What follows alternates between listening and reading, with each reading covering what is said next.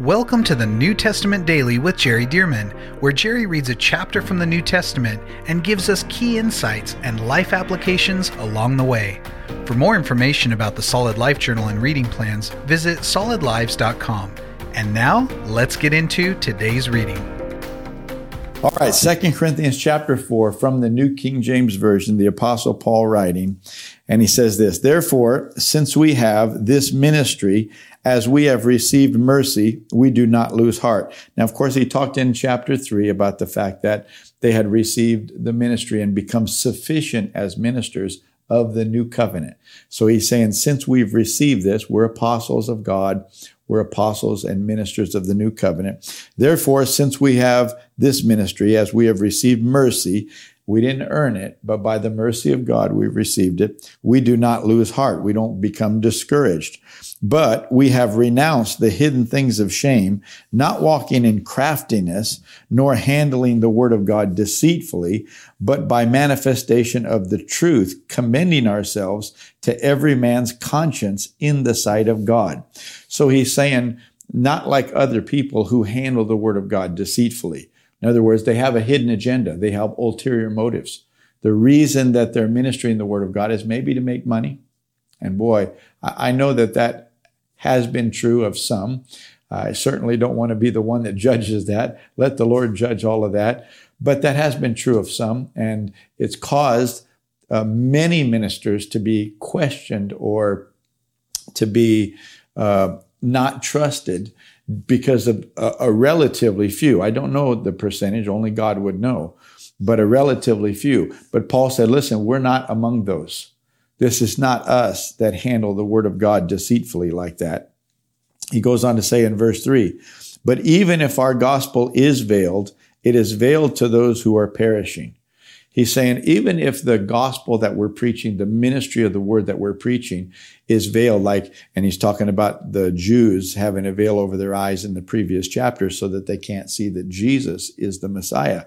He said, even if our gospel is veiled, it is veiled to those who are perishing. It's not veiled to those who are opening their hearts to the Lord and having revelation from the Holy Spirit. He said, those people, they're hearing our teaching, they're receiving, they're being ministered to by it. It's bringing compounded, exponential levels of revelation. He said, but those who are perishing, and boy, we see this today in our world, particularly here in the United States, where there are some folks out here in our society that they are not born again. They do not have the Holy Spirit. And everything that's said from the biblical standpoint, from teaching the Word of God, is taken as at face value as logic or not logic, as accepted in societal norms or not.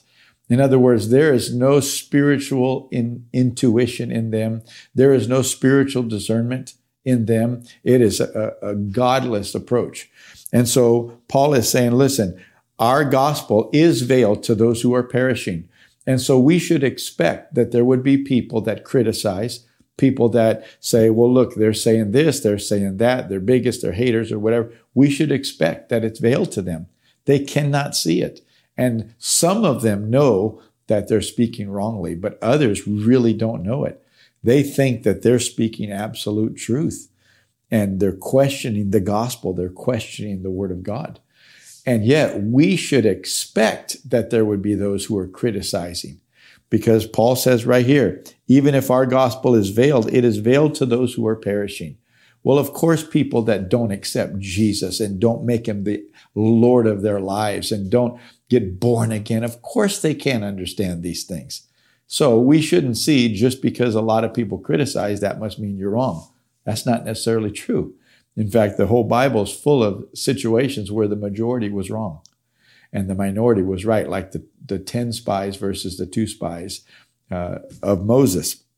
And so verse 4, whose minds the God of this age has blinded, who do not believe, lest the light of the gospel of the glory of Christ, who is the image of God, should shine on them. Notice it doesn't say their eyes are blinded. It says their minds are blinded. They cannot understand, no matter how much you explain it to them. You could show them chapter and verse in the Bible and why we believe it this way and such. But the bottom line is their minds are blind. They absolutely do not have the ability to see. And notice who the culprit is. It says very clearly, it says in verse 4, whose minds the God of this age has blinded. That's Satan. Satan is the God of this age, and he has blinded minds. And so this is why Jesus said in one particular passage, he said, do not throw what is holy to the dogs, nor cast your pearl before swine. And so we need to be careful that we're not trying to go out and to preach to people whose minds have been blinded by the enemy, thinking that by logic and reason, we're going to make them understand.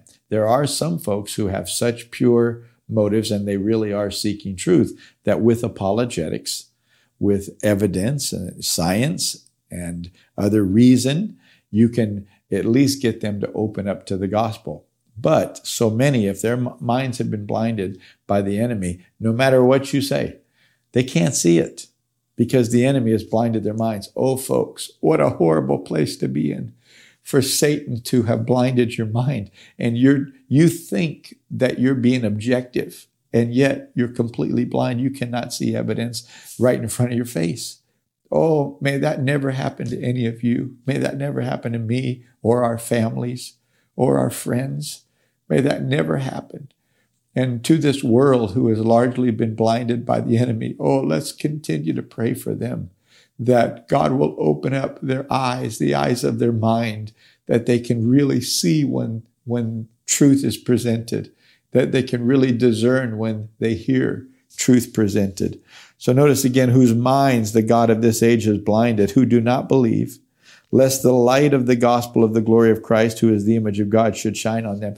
He's saying if they would open up their heart and believe the truth of God's word, even if their minds can't understand it or it doesn't make sense to them, if they'll believe the gospel. This is why we need to preach the good news of Jesus, because it slips right past logic and reason and trying to argue and prove. Just preach the simple gospel of Jesus Christ. In fact, Paul said in 1 Corinthians, I have determined not to preach anything except Jesus Christ and him crucified. And so when this gospel gets in, if they'll believe and put their faith in Jesus and get born again, guess what? The blinders come off, and now they can discern truth.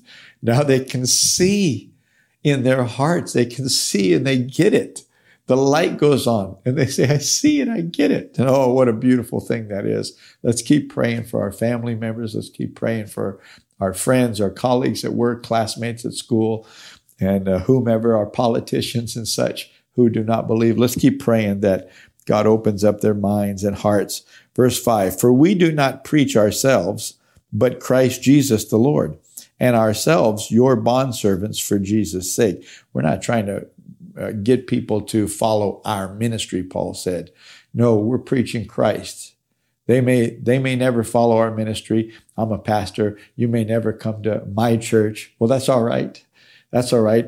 Be a part of the church of the Lord Jesus Christ, the worldwide church of God. And so it says, for it is the God who commanded light to shine out of darkness, who has shown in our hearts to give the light of the knowledge of the glory of God in the face of Jesus Christ. I just love this. This is such a powerful verse. It is the same God who commanded light to shine out of darkness in Genesis chapter 1. Let there be light, and there was light. Paul said it's the same God who now is shining light into our hearts in the face of Jesus Christ. He is the image we talked about in the last chapter. He is the image that we see when we're looking in the mirror of God's word and we're seeing his image and his light is shining in our hearts. That's the same God shining that light that shone the light when he said, let there be light in Genesis chapter 1. So it goes on to say in verse 7, but we have this treasure in earthen vessels, that the excellence of the power may be of God and not of us. But we have this treasure. What is he talking about? The light of the gospel inside, the glory of Jesus in our hearts. We have it inside. Through God's word, through the gospel, it's come into our hearts and we believe, and now we're born again and we have the Spirit of God, the glory of Jesus, all inside there. But notice he said we have this treasure in earthen vessels. Earthen vessels. What does that mean?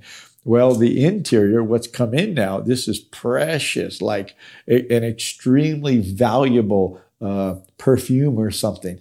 It's inside of us. Of course, it's not perfume. It's the glory of Jesus. It's the Holy Spirit of God, the gospel, faith inside, precious contents. But he said this outward vessel that it's in, this earthen vessel, oh, he said this is nothing to be compared of the glory that's inside of us. So we have this treasure in earthen vessels, that the excellence of the power may be of God and not of us. In other words, you can see on the outside that it's not me.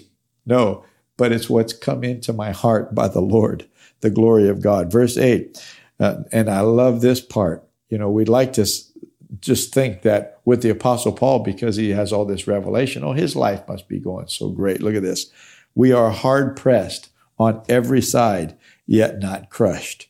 We are perplexed, but not in despair, persecuted, but not forsaken, struck down, but not destroyed. Boy, this little verse is so important because Paul is giving us a glimpse of what it's like to be a true minister of the gospel who continually puts himself out there, sacrifices to attain, to accomplish, to fulfill the assignment on his life. And Paul is saying, this is sacrificial. This is sacrificial. And he's saying, and guess what? This is not just a cushy life in this world. We keep putting ourselves out there. We're hard pressed on every side. Everywhere we turn, we have pressure. We have pressure. We're being hard pressed of something that is threatening to take us out, to discredit us, discount us, abuse us, persecute us, physically do harm to us, etc., etc. We'll see it, a whole list of them in chapter 11. So he said, hard pressed on every side, yet not crushed. Don't you love that? Oh, on every side, we're being squeezed like in a machine. He said, but we're not crushed. Why? Because what's inside of us is more powerful than what's outside. I love 1 John, where John said, he who is in me, in us, is greater than he who's in the world. So he says, look, we're hard pressed on every side, but we're not crushed. We're perplexed. We're trying to figure things out sometimes, like what's going on? Like, how is this going to play out? What do we do? We're perplexed, but we're not in despair. Why? Because we have a shepherd who leads us. He leads us. The Lord is our shepherd. We shall not want, and he leads us. And so we're perplexed, but not in despair. We're persecuted, but not forsaken. So yeah, we're experiencing tremendous persecution. Like I said, we'll get to it in chapter 11. But he said tremendous persecution. But he said, we're not forsaken. Just because people are treating us horribly, abusing us, that doesn't mean that we're forsaken. No, God is still with us. He's still in our hearts by the Holy Spirit. See? And this is not a religious cop-out or a religious crutch or a religious deception, certainly. No, Paul's saying, no, this is real. This is real. In this life, because we're sacrificing to fulfill our ministries, yeah, we have these problems. Yeah, we're human beings and we have these things that are coming at us. He said, but the Lord's with us and he's seeing us through. He's protecting us. You wish God protected you to where you don't even feel it, but that's not what he's doing. Just like Jesus felt it on the cross. Jesus told us, if anyone desires to come after me, let him deny himself and take up his own cross and follow me. You may not be crucified on a cross, but other people will attack you, crucify you. The enemy will attack you with a variety of different darts, circumstances turning against you. All kinds of things will come up. And Paul's saying, look, but it can't wipe us out because we're still sustained by this treasure inside. You may be looking at the outside that doesn't look so good right now, but he's saying, but inside, the power of the living God is sustaining me. and helping me to endure to get through this. It says, we're persecuted but not forsaken, struck down but not destroyed. You may even feel like you've been slammed down, but you're not destroyed. Paul says, always carrying about in the body the dying of the Lord Jesus. So he's saying this persecution, he's physically been beat and stoned and all kinds of things. But he's saying, I'm carrying about in my body the dying of the Lord Jesus, that the life of Jesus also may be manifested in our body. He said, I'm doing what Jesus did, sacrificing my body that I might fulfill my calling. He said, but I'm doing this in faith that the life of Jesus will also be evident to sustain my body. Verse 11, for we who live are always delivered to death for Jesus' sake, that the life of Jesus also may be manifested in our mortal flesh. So this is the way of a believer, and it hasn't been that way for American believers by and large. But in other parts of the world, believers lay their very lives and bodies on the line for the sake of the gospel. And so Paul said, this is what we do so that we may also have the life of Jesus manifest in our flesh. Verse 12, so then death is working in us, but life in you. So Paul says, look, this is what's happening to us as apostles, that we might get the ministry to you, but this is not happening to you. You're not going through the same persecution that we're going through. So we're going through it to get this message to you, the gospel to you, so that you can be blessed. So he's saying we're experiencing two different things. And that's true, like in America today, the American believers are not experiencing persecution like other believers in other parts of the world. And this is sometimes true with ministers who are experiencing more persecution than those who are receiving the word of God, because they have targets on their chest. They're on a platform or on YouTube or whatever and such. And Paul's saying this, of course, his was worse than what most are experiencing today, particularly in the Western world. So it says, so then death, verse 12, is working in us, but life in you. And since we have the same spirit of faith, I love this. And since we have the same spirit of faith, according to what is written, I believed and therefore I spoke. We also believe and therefore speak. And so we have the same spirit of faith, where it says, and he quotes in the Old Testament, I believed, therefore I spoke. We also believe and therefore speak. So right in the middle of him talking about his persecution, he said, but I'm still declaring the promises of God. I have the spirit of faith like Caleb. Come on, we're going to take this promised land. He's saying this is what we do even in the midst of this hard persecution. I love this. Powerful verses of faith.